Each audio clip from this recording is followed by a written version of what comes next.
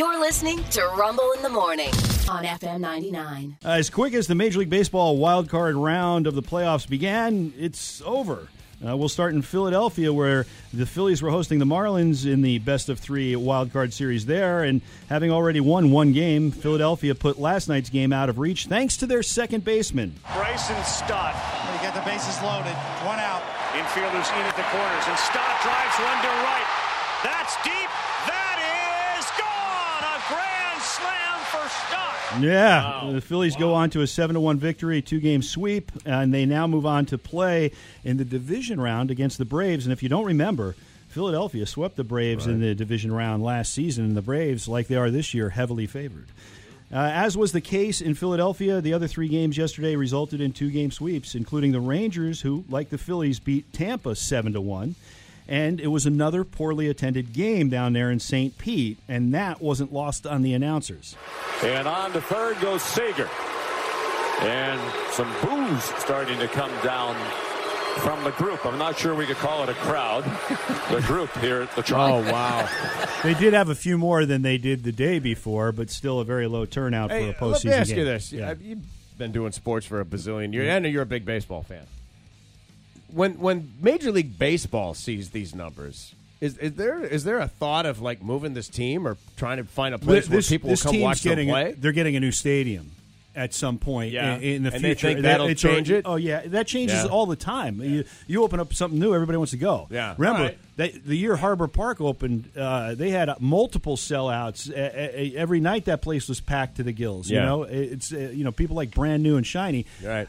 And they're going to allegedly make it smaller so that it looks filled. Yes. Wow. Wink, wink, All nod, right. nod. Okay. Yeah, big crowd on hand tonight. I'll tell you what, almost capacity. Yep. There's one low and outside. Now, I've been, cranking on the Diamondbacks and Brewers series, basically saying nobody's watching, and I don't know if anybody did. But the Diamondbacks completed the two-game sweep of the Brewers with a 5-2 victory. But I'll give you this: the Diamondbacks manager, Terry Lavello, after the game, gave the best post-game speech of any of these managers last night. Listen, this is part of the journey. We're not there yet. Let's enjoy it. Let's embrace it. Let's party. And a connected team is a dangerous team. We are dangerous. Let's party all night. It's always fun to say that we are effing dangerous. You know, nobody. I remember the great Coach McGinty in The Replacements.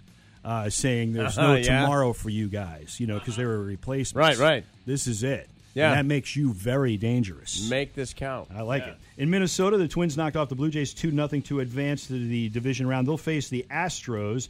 By the way, the Diamondbacks will face the Dodgers, and the Rangers have to face the Orioles. All of those games, the division round games, will start on Saturday, but we don't have the times yet. Major League Baseball hasn't, at the last check, set the times. This past Monday night during the Seahawks win over the Giants, you might have seen this on, there were several people that had video from the stands of it. It wasn't like a good network video, but Jamal Adams of the Seahawks was struck in the head by the knee of Daniel Jones, the quarterback for the Giants, not on purpose. So at that point, Adams comes out of the game to be checked for a possible concussion. And that's when he had to be held back by a couple of members of the Seahawks staff because he was screaming at the neurologist that's supposed to be checking him out. Yeah, I saw this. Well, Adams is offering an apology now. Here's the apology. First and foremost, I want to apologize. I didn't realize I was concussed. So he had a concussion. And he goes on to apologize for his actions and whatnot. He's sorry he did that, but he didn't realize the severity that he actually has a concussion. Okay. So what gets me in this story is that here's a guy that got popped in the head, has a concussion, and no, you can't act like that, but he has a concussion. Yeah, and so the NFL's thinking about giving him a fine, and I'm thinking, well, I don't know if that's a good look. Granted, you don't want players to react like this at all. No, so he's blaming the concussion on his reaction is what's happening here? I had a concussion, I didn't know what I was doing, and I went after the doctor. Yes. You're going to have a damn hard time getting doctors. That's exactly what he said. These big dudes are intimidating them. Yeah. But, much respect to the doc. Oh, yeah. Much respect. Much respect. Yeah. We'll do telehealth next time. Also, the Giants who got clobbered in that game, they have a right tackle named Evan Neal. They were horrible. They allowed 11 sacks. There were forced fumbles. it was not a good night, and there were a lot of fans at Giant Stadium booing. And after the game, he was being interviewed and basically said, would a lion concern himself with the opinion of a sheep? And started putting down the fans. Oh, no. And told them, boo louder, boo louder. He called them hamburger flippers. Yeah, yes. You hot dog and hamburger. You don't know nothing about flip football. hot dogs and hamburgers somewhere is what he said.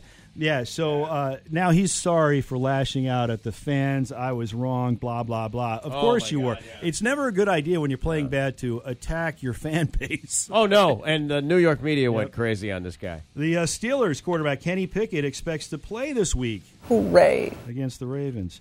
Takeo Spikes. There is nothing like No.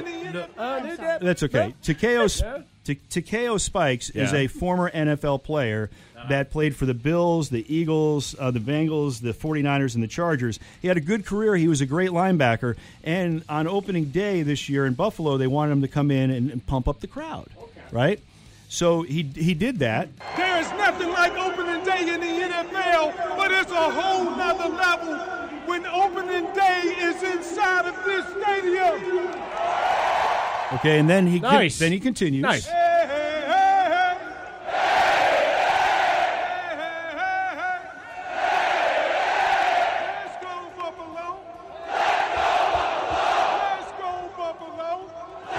Solid. Yeah. Where else would you rather be than right here, right now? He did a great job. Yeah. I come in this morning, I read this headline, Takeo Spikes, Bills made me feel worthless over the seat at the game they gave me. And I thought, okay, this is just a guy that's, just feels entitled. Then I read the story, then I hear him on the field, and then I see where they stuck him. He's great.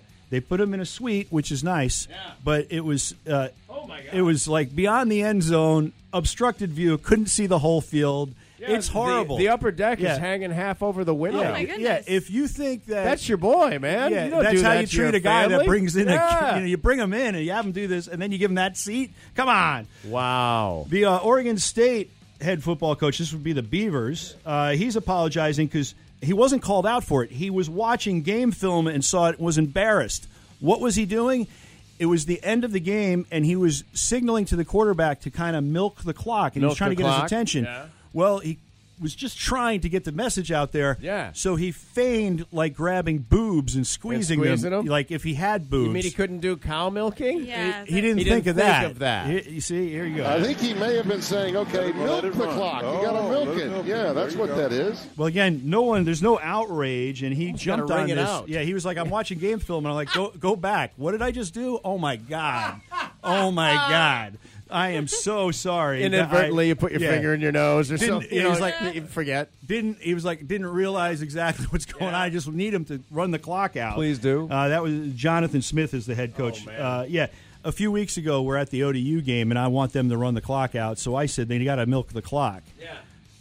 The person I was with might be my wife. She was kind of intoxicated. Yeah. And, I don't want to say intoxicated. Had a buzz working. Let's just say she had a glow. She had a glow. Yeah.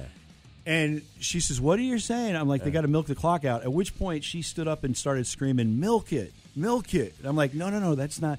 It's not a chant. You know what? Maybe not chant that one. Yeah, anyway, it's a Did You Know Thursday. So in lieu of a fun fact, here is a Did You Know. Did you know if you drink enough vodka, they ask you to leave work? Yeah, it's true.